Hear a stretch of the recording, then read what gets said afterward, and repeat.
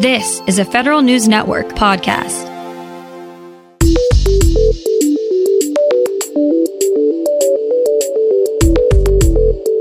Coming up on today's Federal Newscast, federal employees could get some more protection if and when there's another government shutdown. Inspectors General want more power to help complete their investigations. And members of Congress are asking the White House's new National Security Advisor to bring back the role of cyber coordinator. These stories and more in today's Federal Newscast.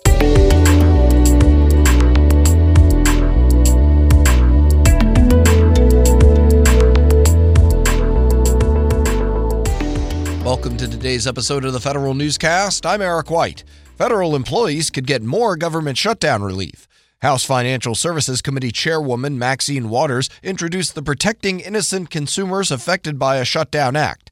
The bill would prevent credit reporting agencies from including negative information about a federal employee's financial situation during a government shutdown and 90 days after the shutdown. The bill is under consideration in the House Financial Services Committee. It has backing from the National Treasury Employees Union.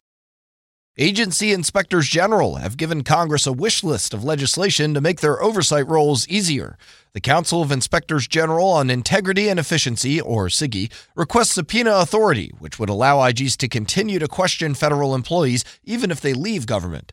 The Council also recommends an exemption to the Freedom of Information Act that would prevent the disclosure of IG probes into agency IT vulnerabilities. Congressional supporters of the Office of Technology Assessment, or OTA, have introduced a bill to reform the Tech Watchdog Office if its funding is restored. The bill would require OTA to coordinate its work with the Government Accountability Office's new Science, Technology Assessment, and Analytics team. Members of Congress would also be able to submit tech assessment requests for OTA to evaluate.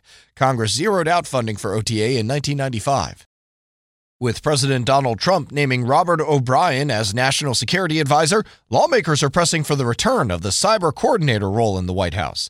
Congressman Benny Thompson, chair of the Homeland Security Committee, says as cyber threats become more sophisticated, bringing back the cyber coordinator role is even more important. He called on O'Brien to name a new cyber coordinator as his first act in the role. Former National Security Advisor John Bolton eliminated the position in May of 2018. There is no national incident response plan in case of a cyber attack, and DHS wants to fix that. Federal News Network's Jason Miller has details. When cyber attackers hit 7 parishes in Louisiana and 23 jurisdictions in Texas with ransomware earlier this year, the Homeland Security Department responded.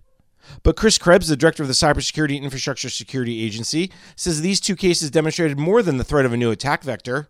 Krebs says the country needs a large-scale cyber response and resiliency doctrine like we have for natural disasters. And with the 2020 election coming, Krebs says the time is now to develop such a strategy. I'm Jason Miller. A new cyber warfare flight plan from the Air Force spells out where the service will put its cyber resources and investments over the next 10 years. The plan emphasizes human capital as one of the most important aspects and pushes for accelerating emerging technologies, expanding offensive cyber capabilities, and providing resilient communications. The plan comes as the service is merging its cyber and intelligence Air Force into a new information warfare Air Force. The Air Force also has a new hiring process for first sergeants. The new system, known as the First Sergeant Assignment Program, allows airmen to volunteer for the rank. Previously, it was a nomination-only process. Air Force Personnel Command will conduct 2 hiring cycles per year, one in the fall and one in the spring. Both cycles together will fill the 7 First Sergeant Academy classes throughout the year.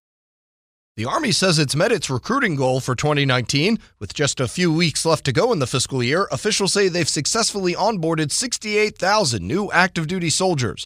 Although that figure is on par with the goal the Army set for 2019, it's about 2,000 soldiers fewer than the service recruited the year before when it missed its more ambitious goal of 76,500. Officials say this year's goal was more realistic in light of a strong private sector economy and high education and fitness standards. Somehow, the Army managed to acquire but not get its hands on 6 fuel trucks worth over $1 million. But thanks to a whistleblower at Fort Rucker, Alabama, an Army investigating officer found out what happened with vendor Primus Solutions. A contracting officer with the Army Corps of Engineers failed to include a clause giving the government title to the trucks. He found the CO negligent but not criminal. In a letter to the Office of Special Counsel made public yesterday, the Army says it's taking steps to get the trucks, straighten out the contract, and get the CO retrained. I'm Tom Temin. And the National Capital Region celebrated the launch of the 2019 Combined Federal Campaign. The region hopes to raise $34 million this year, which would match what federal employees in the area donated in 2018. The CFC says the most recent government shutdown hurt donations last year. The campaign is hopeful federal employees will bounce back and surpass this year's goal. The 2019 CFC runs through January 12, 2020.